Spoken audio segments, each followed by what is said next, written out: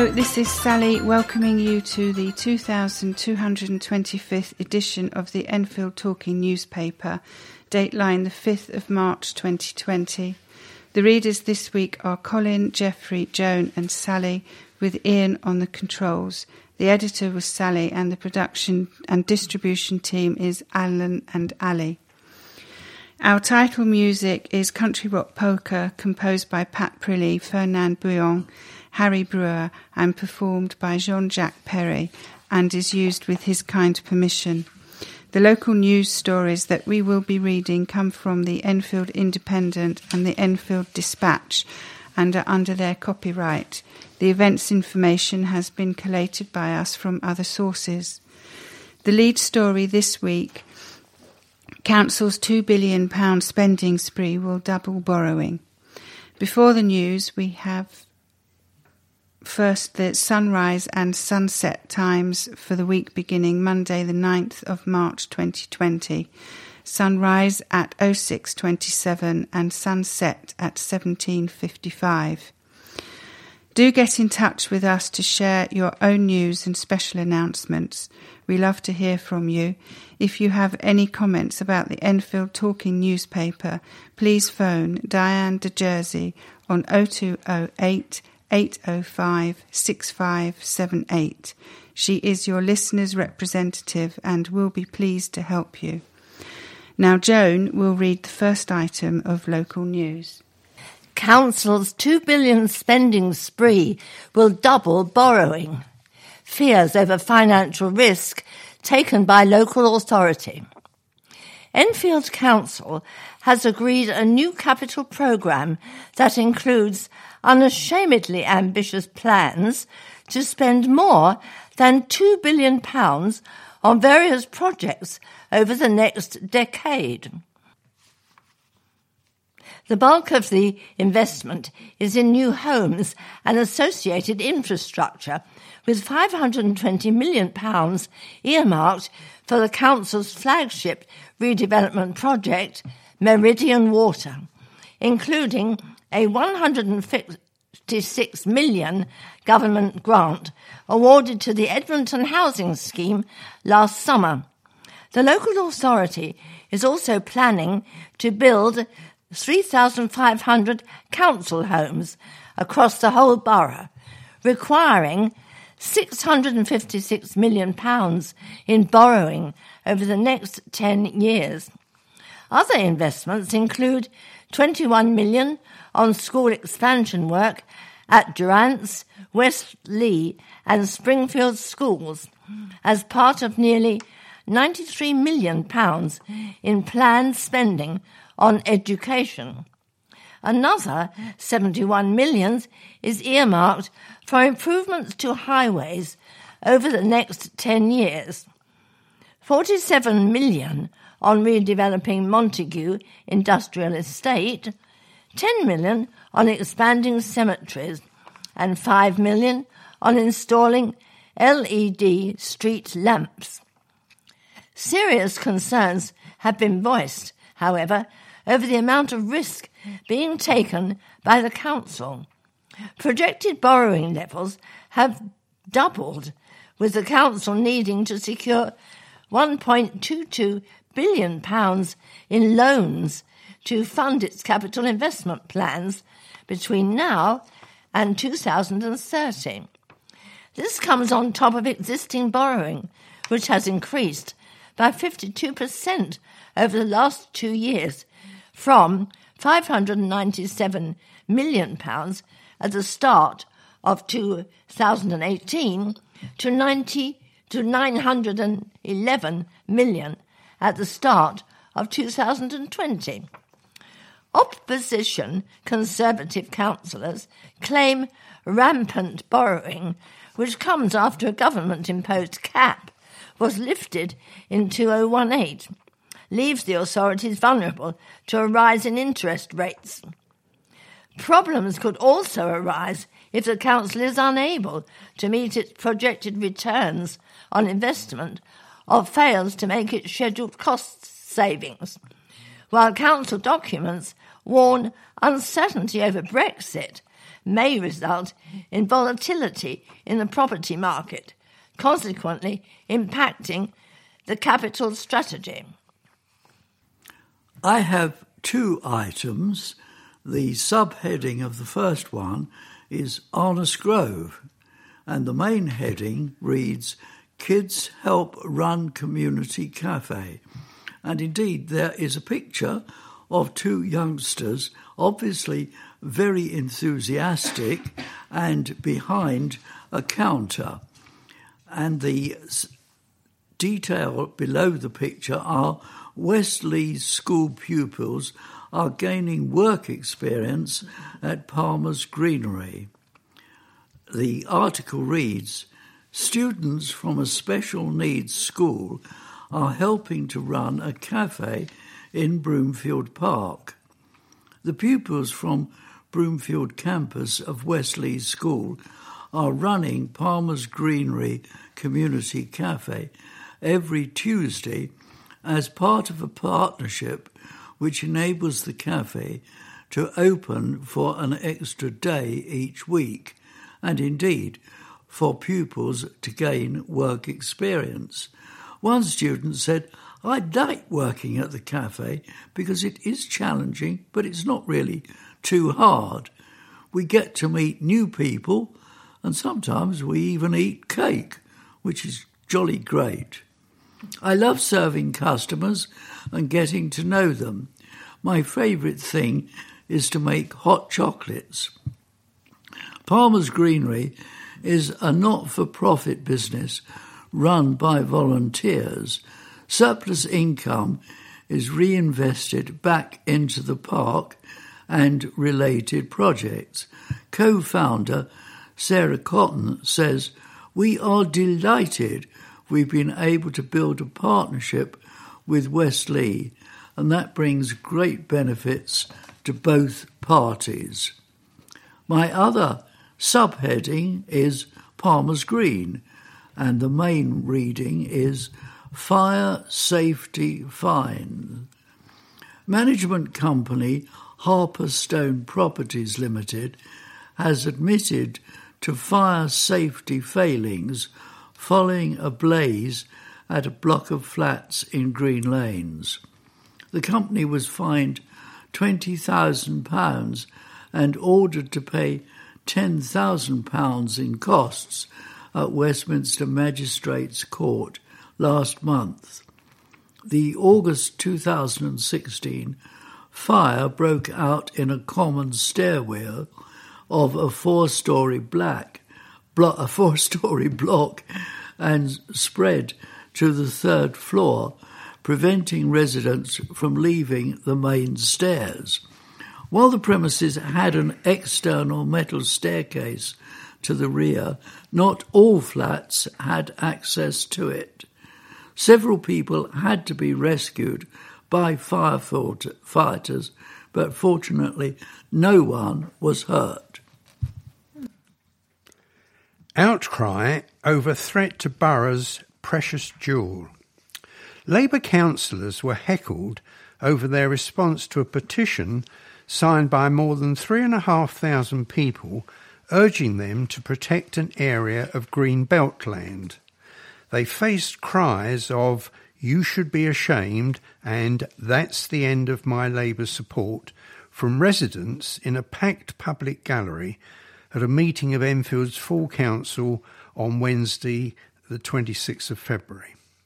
The petition calls on the council to protect White Webb's golf course and surrounding woodland, which the local authority wants to lease out to a third-party provider.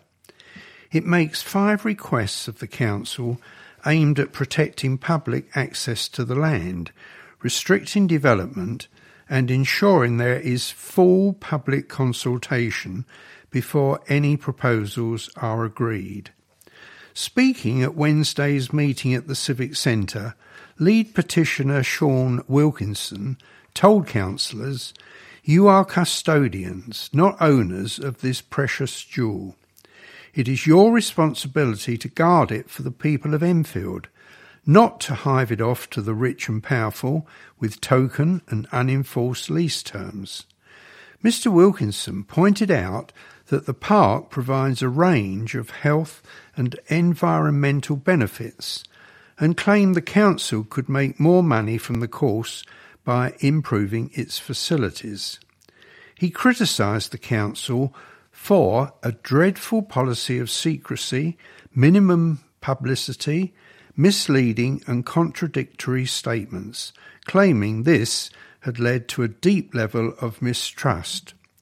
Mr. Wilkinson was one of the first to raise concerns over the initial marketing material for White Webs, which said the site had capacity for 150,000 to 200,000 cubic metres of inert material, which could include building waste. The council later admitted this was a mistake, and the document was amended. Council leader Councillor Nezil Kaliskan told the meeting the council had lost £960,000 on the golf course over the past 5 years. She said, "We simply cannot justify continuing on the path we are on at a time when we're having to find millions of pounds for adult social care and children's services. It would be deeply irresponsible." Councillor Kaliskan said there had been a lot of misinformation about the course, and the council had made a very clear commitment: we are going to enhance the space at White Webs. Councillor Has Yusuf said the council would adhere to all 5 of the points in the petition and accused the party's opponents of spreading fake news about the course during the general election period. But Conservative leader Councillor Joanne Laban claimed the council's communication on White Webs had been dire. She added, "Can we have a further commitment that you will engage with the community, and if they dislike what has come forward, you will say no to that bid?" Despite further reassurances from Labour councillors that the land would be protected, they made no explicit commitment to refuse a bid that the community disliked. Labour councillors voted to commission further investigation on the matter and refer the petition to Enfield's Executor Director of Place. The Conservatives voted against. The administration's decision was met with loud heckling from supporters of the petition sat in the public gallery. Neighbours frustrated by missed bin collections. Enfield Council has blamed a spate of missed refuse collections on parked cars blocking access for waste crews. Christine Vincent, who lives in Mandeville Road, Enfield Lock, says she has been battling since September last year to get regular bin collections in her street. Ms Vincent said she had repeatedly lodged complaints with the council, but the problem, affecting blue, green, brown and black bins, kept happening. Sometimes the collections are missed altogether, while at other times collection crews turn up on different days, she said. Miss Vincent said the problem affects homes at 1 to 26 Mandeville Road, as well as houses and flats in nearby Newport Close. She said, "Why should the 100 or so houses and flats suffer missed collections every week? We pay our council tax the same as everyone else. I am extremely frustrated with this problem, especially as we now have to pay for our green bin collection on top of our council tax, which I thought included collection of household waste anyway. When we go over to fortnightly collections, it may be that we only get our black bin collected once a month." Miss Vincent claimed she had been told some refuse wagons were too wide to access her part of the road, but she pointed out the council could solve the problem by sending smaller lorries instead. An Enfield Council spokesperson said collections had been missed because crews had been prevented from accessing the road. The spokesperson said, "We appreciate it is frustrating for residents when their bins are not collected, in the case of Mandeville Road, At times, our crews have been prevented from accessing the roads because of parking. When this happens, we revisit the street on a regular basis until bins can be collected. We are conducting an operational review, which will be completed in the near future to look at ways of improving access to this road so that bin collections can be done without interruption. In the meantime, we would like to thank residents for their forbearance and patience. This next article is entitled Strings Attached, and it's about the concert from Winchmore String Orchestra. There's no shortage of amateur symphony orchestras in North London.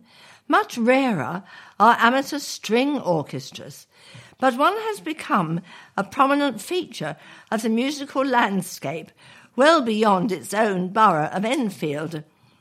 With the start of a new decade, Winchmore String Orchestra, WSO, has a new home for rehearsing and performing. This is Southgate Methodist Church in the Bourne, where its next concert will be held on Saturday, 21st of March. The orchestra was founded in 1991 by the late professional violinist and teacher Stanley Liszczak, with his viola-playing wife, Berta, who is now its president. It has a core membership of more than 24, most of whom live in Enfield and Barnet, though some come from as far afield as Croydon. Concerts are also boosted by guest players. Under the baton of conductor Michael Colby since 2018, WSO normally gives 3 concerts a year, with a repertoire ranging from baroque, classical, romantic and 20th century genre to less familiar output, including occasional music by local composers. While the amount of music written specifically for string ensembles is modest compared to that for full orchestras, there is a large body of works that has been adapted for them. A string orchestra has a distinctive sonority. An audience member at one WSO concert said afterwards, "I thought this was a wonderful concert, and I certainly didn't miss the sound of wind or percussion." At its March concert, WSO will play a Bach concerto for violin and oboe, a part of Tchaikovsky's Serenade for Strings, Mozart's Graceful Symphony No. 29, and 2 quintessentially English works of the last century, Holst's Brook Green Suite and Russer's Suite for Strings, inspired by folk tunes. Like most amateur orchestras, WSO is funded by member subscriptions and ticket sales, and through a registered charity, it raises funds for other charities through raffles held at its concerts. The beneficiaries are nominated by its soloists and range from well-known medical charities to local organisations. Over the past 10 years, WSO has collected a total of around £14,000. OK, the next heading is Fewer Questions Allowed in Meetings. And this refers, of course, to council meetings. The subheading says only 15 questions per party will be allowed. And Simon Allen writes, residents should be very concerned about a cut in the number of questions that can be asked at full council meetings, the opposition leader has said. Conservative leader, Councillor Joanne Laban, who is at Highlands Ward, warned the change, which was approved at Enfield's full council on Wednesday, February the 25th, could have an impact on the scrutiny of decision-making.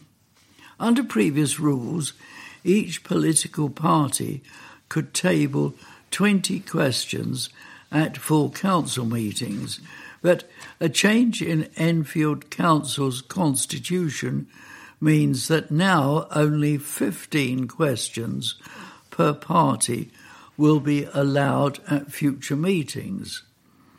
Councillor Laban said councillors often asked questions on behalf of residents when they have been unable to get a direct response from officers.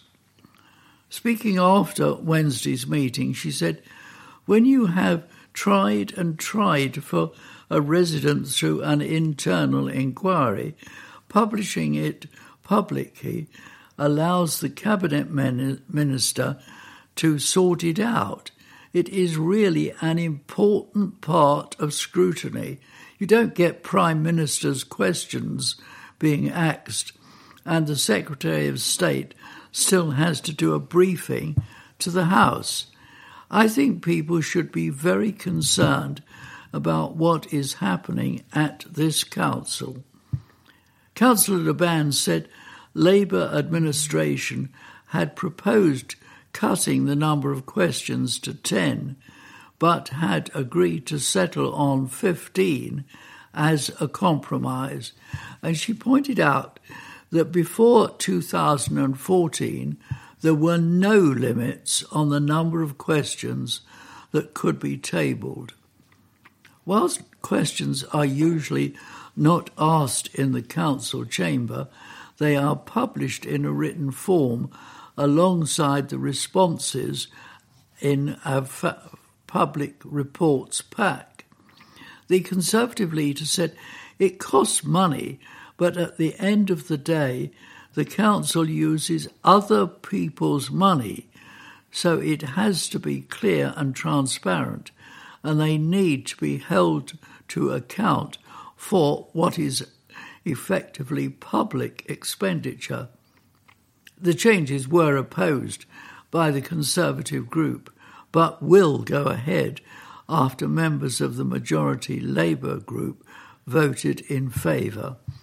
Council leader, Councillor Nezil Chaliban, who is in the Labour ward at Jubilee, said there are a number of ways elected members hold the administration to account and contribute to shaping council policy, including attending the various committee meetings, taking up opportunities to provide deputation and submitting questions to members' inquiries.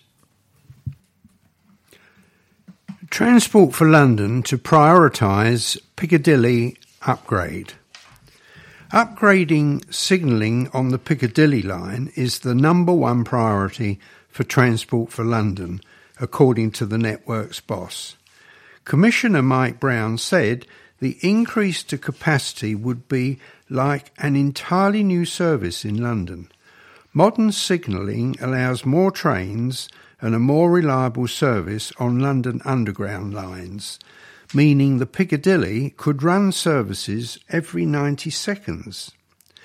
Transport for London has already commissioned 94 new trains to replace the 50-year-old rolling stock on the line, which stops at 4 tube stations in the borough. The first are expected in 2023. Their design will allow 12% more passengers to board than the current trains, but total capacity could be boosted by 60% with a more regular service. The proposed £2.45 billion signalling upgrade was shelved in 2018 when TfL tightened the purse strings in an effort to cut its budget deficit. It would allow 21,000 more passengers to use the line every hour. London Assembly member Joanne McCartney, who represents Enfield and Haringey, said the difference between the Piccadilly and Victoria lines was now very stark. She said it would be completely bonkers if new trains ran on the line for years without a signalling upgrade. The Piccadilly line also carries more people to Heathrow than any other rail service to any other airport anywhere in the world. Joanne said, "For my part of North London, this is our main route into Heathrow, the UK's biggest airport, and it's also the most affordable route." Mike Brown added, "Even when we get the Elizabeth line, Crossrail, serving Heathrow directly, there will be an absolute imperative to ensure the Piccadilly line is fit for purpose. We really have to remind people the tube upgrade isn't complete." Call to declare crime emergency. Independent London mayoral candidate Rory Stewart has called on Sadiq Khan to declare a crime emergency in the capital. There were 149 homicides in London last year, the highest number in more than a decade. Robbery has risen 73% in 4 years.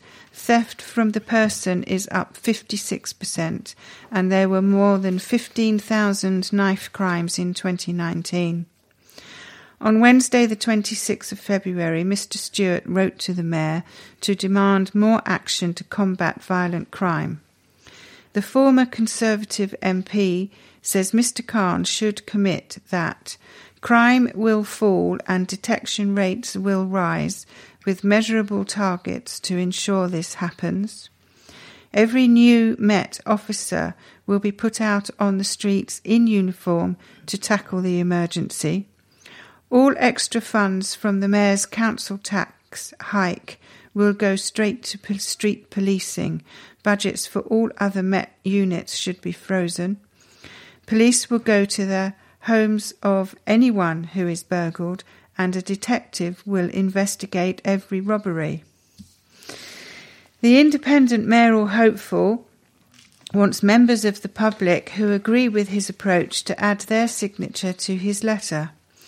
Former Met Borough Commander Jerry Campbell has backed Mr. Stewart's call for action and wants the mayor to urgently declare a street crime emergency. Mr. Campbell said the police have to be allowed to get on with their job, with the mayor 100% behind their efforts to bring down crime on our streets. But this mayor is not focused, he does not set clear targets, and he does not back up his officers. Mr. Stewart says he would double the number of local police in the capital if elected mayor and introduce a London youth service to get youngsters volunteering in their communities. A spokesperson for Sadiq Khan said Mr. Stewart's letter demonstrated unbelievable hypocrisy.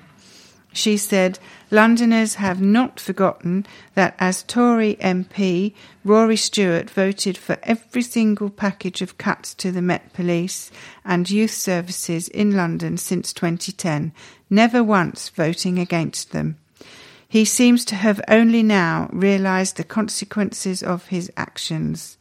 She said Mr. Khan was not playing pointless political games, but funding 1,300 extra police and investing £70 million in London youth services. Conservative candidate Sean Bailey wants tougher stop and search powers. He is calling for an extra 2,300 police officers in the capital and says he would reopen all 33 police stations closed by the current mayor. Liberal Democrat Siobhan Benita says trial legislation of cannabis in the capital is the best way to strip power from drugs gangs and stop violence. She's also called for police stations to reopen in local communities and wants to double local police. Green candidate Sian Berry wants citizens' assemblies to debate the role of the police so all Londoners feel they can trust the Met. She would also reverse cuts to youth services. This is an article celebrating female composers. Enfield Choral Society's musical director, Mark Sproson, looks ahead to this month's concert in Winchmore Hill. Open a brochure for many a classical concert venue and you will struggle to find more than one or two female names. A few contemporary composers may feature, but the vast majority of pieces are likely to be by men. On one level, this is understandable. There are hardly any well-known works by female composers, and concert promoters have to program familiar pieces to pull in the punters. But this is a chicken and egg situation. Pieces by female composers aren't played because they're not well known enough, but they'll never become well known because they're never performed. To try to break the cycle, this month, Enfield Choral Society will be performing a concert entirely consisting of pieces by women. We have combed through music libraries and online resources to find pieces that deserve to be heard more often. One difficulty for amateur choirs is a lack of ability of scores. So we have printed copies for ourselves, which will be made available to other choirs, hopefully encouraging further performances. Some names will be familiar through their association with established composers. Fanny Mendelssohn, the older sister of composer Felix, was an accomplished pianist and composer, but was discouraged from pursuing a career as her brother's success grew. Nevertheless, she published numerous works throughout her life, mostly under her married name, Hensel. Claire Wieck had enjoyed similar success, but when she married Robert Schumann, she almost completely gave up composing. During the late 19th and early 20th centuries, it became more accepted that women could follow musical careers. In the UK, Ethel Smith was one of the first women to achieve real critical success with concertos, choral works, and operas regularly performed. Later in life, however, she became involved in the women's suffrage movement and set aside her musical career in favour of a political one. Our concert includes her rousing anthem, March of the Women. Born in the same year in France, Melanie Bonis composed throughout a long life and was accepted by one of the leading music publishers.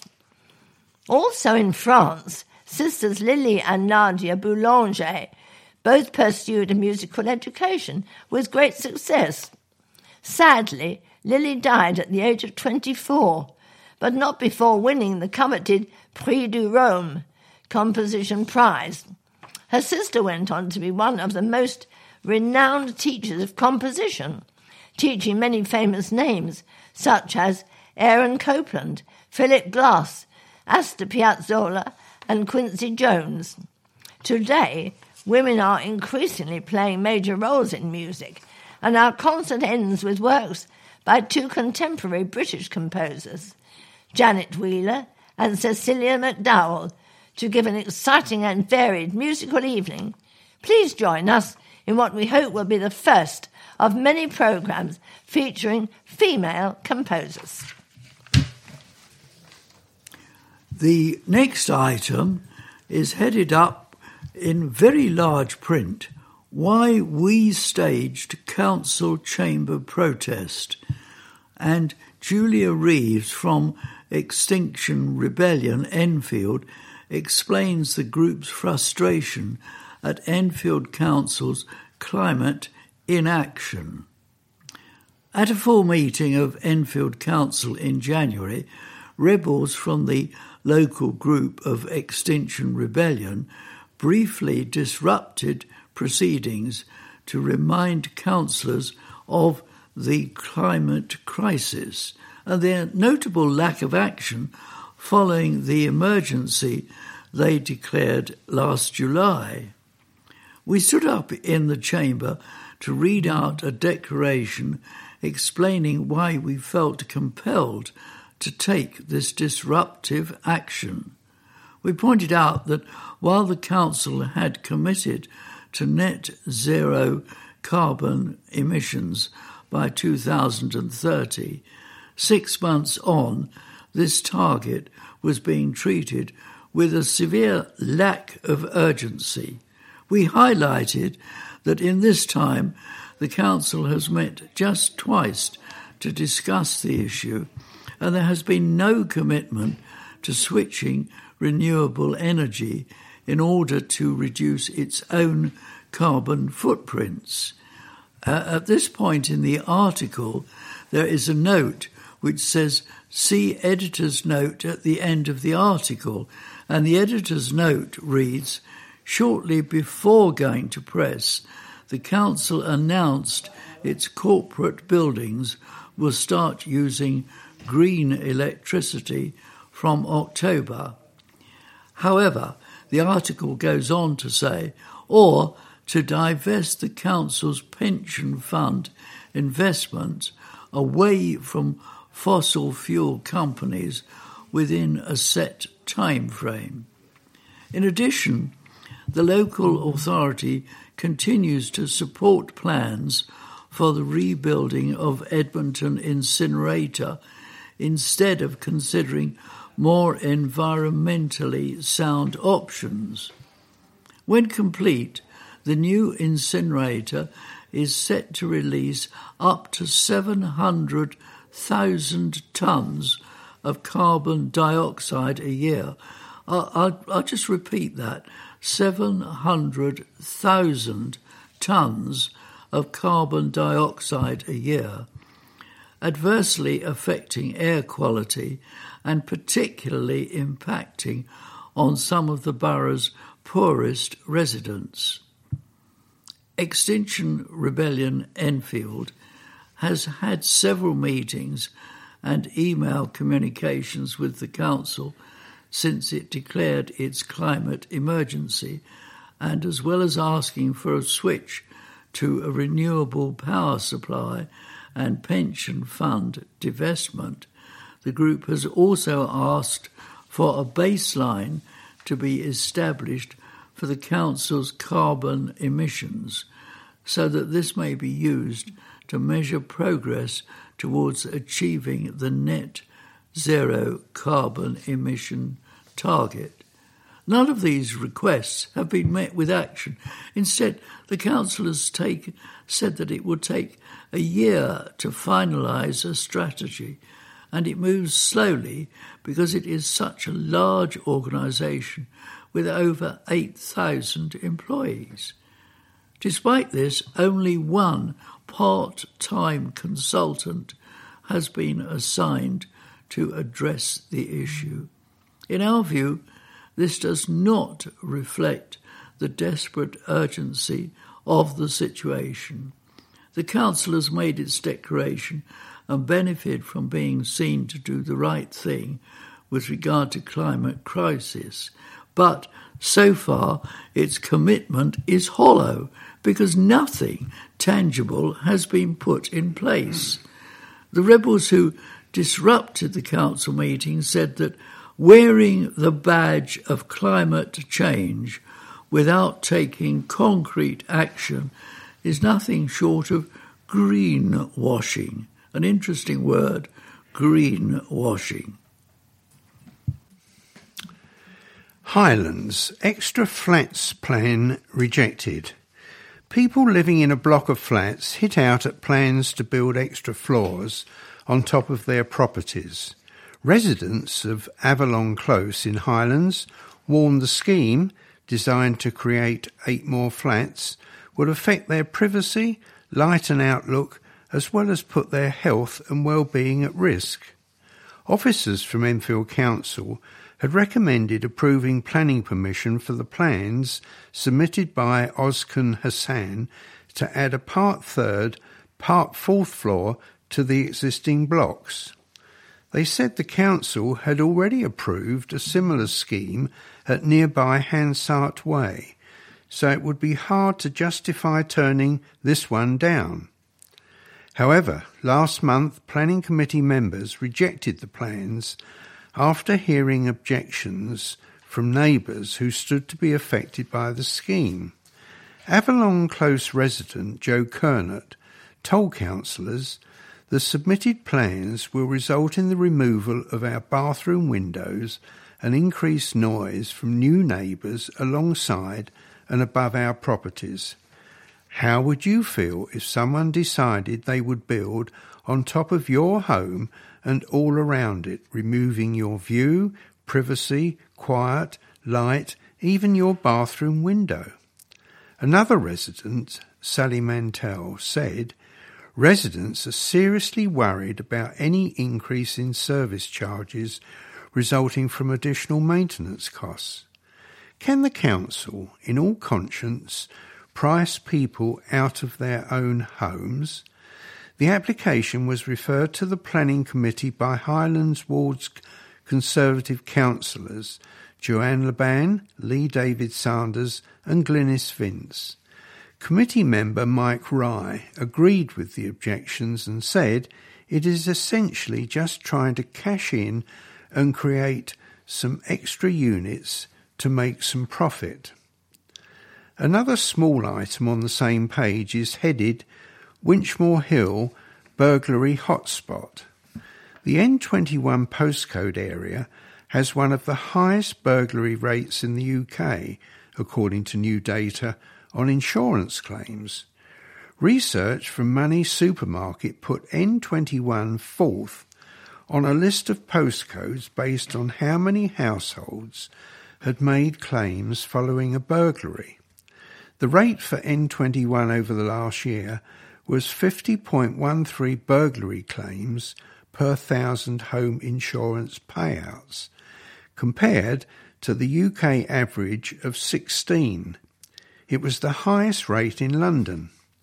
One explanation could be the large proportion of houses in the area, which are said to be 70% more likely to be burgled than flats.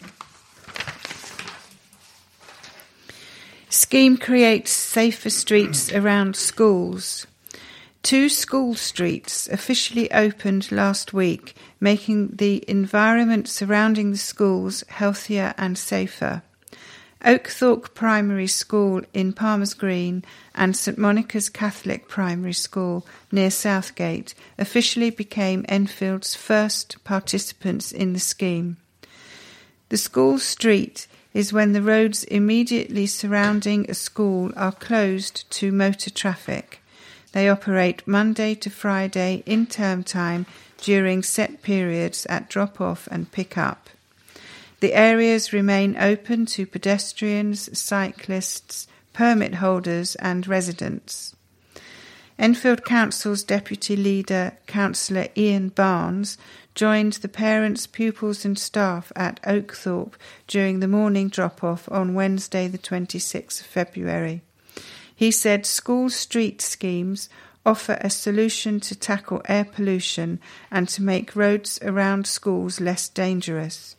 They also provide a more harmonious atmosphere for residents and school staff who all too often have to deal with disruption caused by congestion and badly parked cars. The participating schools will be encouraged to help their pupils to take up other forms of active travel, such as cycling. Enfield Council will continue to offer cycle confident classes to all primary schools.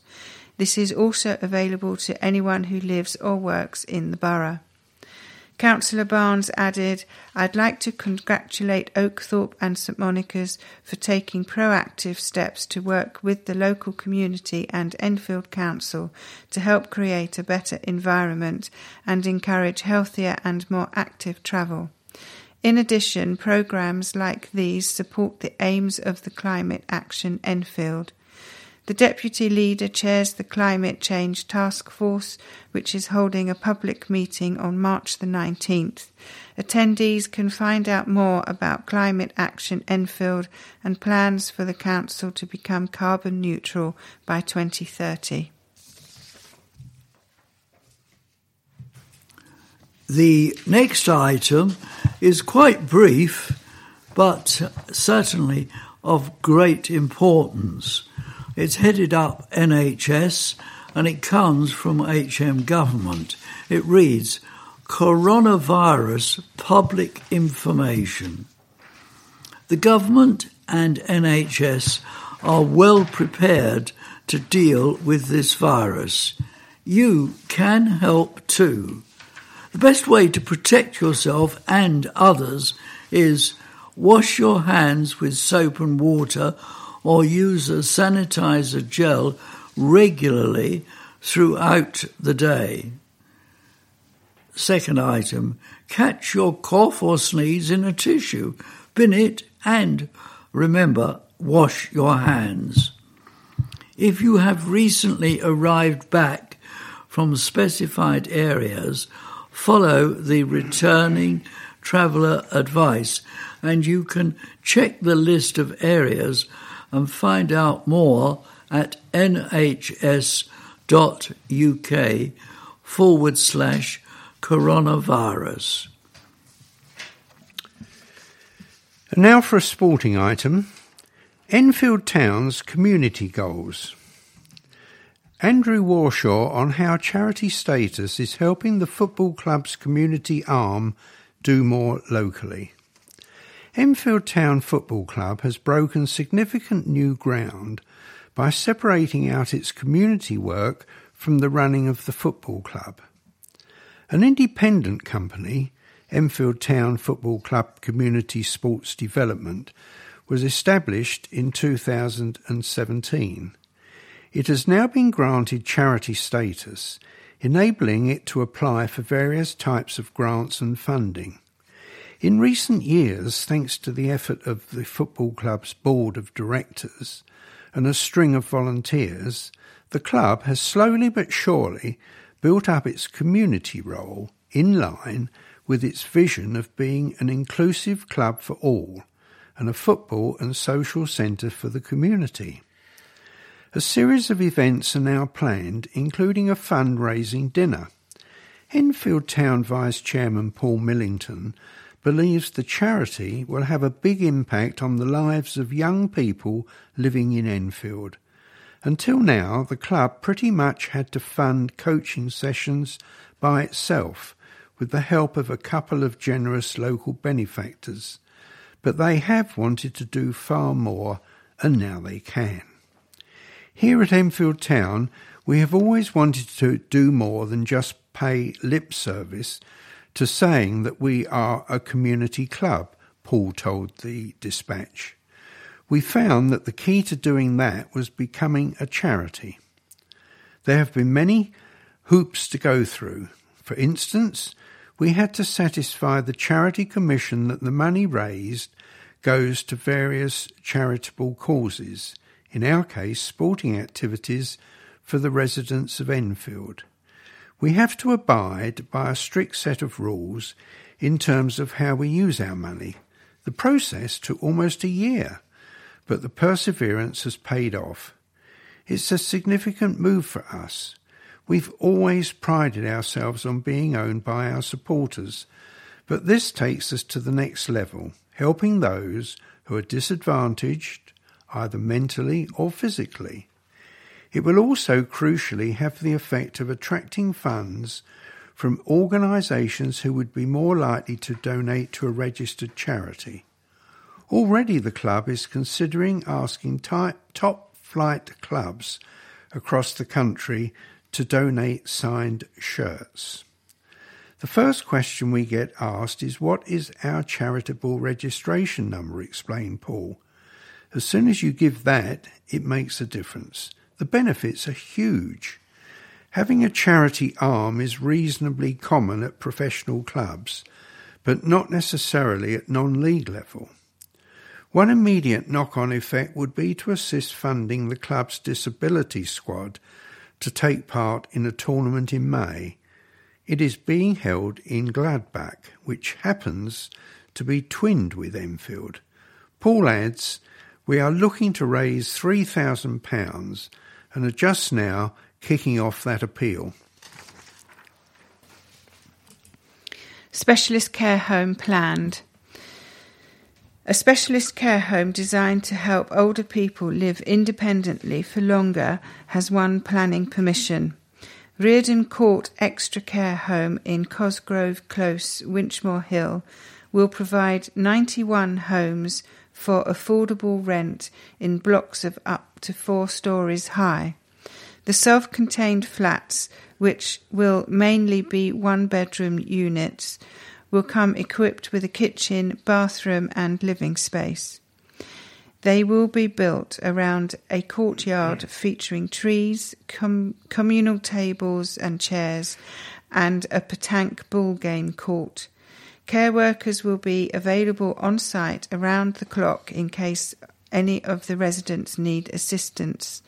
The home is designed to help people live healthily and active lives while allowing them to keep their links to the local community. The old 2-storey Reardon Court nursing home, closed in 2016, will be knocked down to make way for the new, larger building. There were 4 objections to the scheme, with one neighbour calling the building design ugly, but Akram Hamouda, an associate architect at Pick Everard, defended the plans. He said, "It is not something intrusive. It will fit into the context of the surrounding buildings." The extra care home will cater for people with physical and mental health conditions, including dementia. Demand for this type of accommodation is set to rise as the borough's population of over 65s is growing more rapidly than the England average. There are currently 1,435 people over the age of 65 in specialist accommodation in the borough, projected to rise to more than 2,000 people by 2030. As well as helping older people, the scheme is expected to save the council around £740,000 per year on care placements. 9 councillors voted in favour of the plans. 1 abstained. This article is headed, "It is our mission to spread positivity." A kindness fairy has been busy waving her magic wand at a local supermarket, gifting people with a completely free grocery shop. Edmonton Green Shopping Centre descended the fairy into its little store as part of its Pay It Forward campaign, which saw people picked at random to receive their items for free, paid for by the shopping centre. Lee Papadopoulos, Edmonton Green Centre manager, was on hand to help deliver the random acts of kindness. He said, "It was a lot of fun rewarding customers with our Pay It Forward campaign. You can't put a price on the reactions of those who received their shopping for free. It was an extremely heartwarming experience." As a shopping centre at the heart of the community, it is our mission to spread as much positivity as possible and remind people to always be kind. Reverend Jerton of Edmonton Green says she couldn't believe her luck when the kindness fairy stopped in to pay her for her shopping. She said, "I was in complete shock. I had just nipped into Lidl after being at university for the day and, as usual, ended up getting more than I anticipated. The next thing I know is that a fairy dressed in red came up, tapped me on the shoulder and declared me Customer of the Day. I was in complete shock. Nothing like this ever happens to me. It was extremely kind and generous of Edmonton Green to do this. I won't forget it in a hurry, I promise you that." The next item is also by Simon Allen, and it has a subheading, Edmonton Green.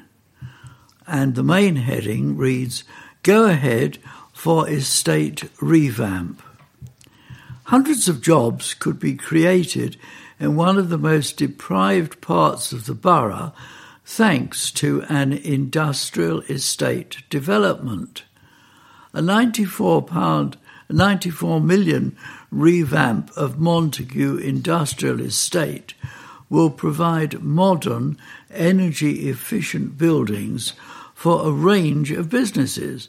The scheme is expected to create around 630 jobs, and it's also aimed at cutting crime and improving the public realm. In a report, Enfield Council says the 11-hectare estate is occupied by largely poor industrial buildings, some of which date back to the 1950s, and it suffers from congestion. It states that there has been a significant antisocial behaviour and illegal and unauthorised activity on the estate, and that has had an impact on surrounding residential areas. The redevelopment project was originally approved by the Council's Cabinet in 2016. Since then, planning permission has been granted for Phase 1 of the development, and this will provide 8 warehouse units with associated offices, and the work is due to begin in the spring. The Council will partner with Henry Boot Developments in a 50-50 joint venture to redevelop this site. The scheme is expected to boost the Council's rental income to £4.4 million per year in the long term, and up from the current yearly figure of £1.2 million. Care firm closed. A company set up by the Enfield Council to provide adult social care is being wound up after less than 5 years. The council decided to bring the wholly owned company Independence and Wellbeing Enfield, IWE, back into direct local authority control. It comes after IWE struggled to compete with private sector providers and became an administrative burden. The council set up IWE in December 2015 to look after some of the most vulnerable people in the borough while raising income and saving money. One of the main ways it was supposed to bring in extra cash was by providing services to other councils. But a cabinet report said IWE had not been able to develop wider commercial opportunities in a social care market that was extremely challenged by many years of austerity. Several social care firms in Enfield provide services to other councils, as well as the NHS, because of lower property prices. Competing with these firms would have meant lowering IWE's staff terms and conditions. Councillors agreed to insource the service at a recent cabinet meeting. Councillor Alev Kazimoglu, cabinet member for Health and Social Care, said it is a very difficult commercial environment for social care providers, and bringing the services back in-house would simplify the governance arrangements and is in line with the current administration's policy of insourcing services where it makes sense to do so. While 3 out of 4 regulated services provided by IWE are rated good by the Social Care Watchdog, Care Quality Commission inspectors spotted problems at Bridgewood House. Opened just 2 years ago, it was rated requires improvement following inspections in 2018 and 19. Council leader Nezul Kaliskan added, "Insourcing demonstrates there are better outcomes for our residents. Outsourcing does not save money for the public sector." We have reached the end of our programme for this week. Thank you for listening, And so from the team of Colin, Geoffrey, Joan, Sally and Ian on the controls, it's goodbye. Please remember to turn over the address label in your postal packet and put the memory stick into the packet in a closed position and return it to us as soon as possible in readiness for the next edition. Don't forget you can call Diane de Jersey regarding any help you may require in connection with Enfield Talking Newspaper on 0208 805 6578. Coming up next, the latest news and information for the Greater London area from InfoSound. The Enfield Talking Newspaper will be with you again in 1 week's time.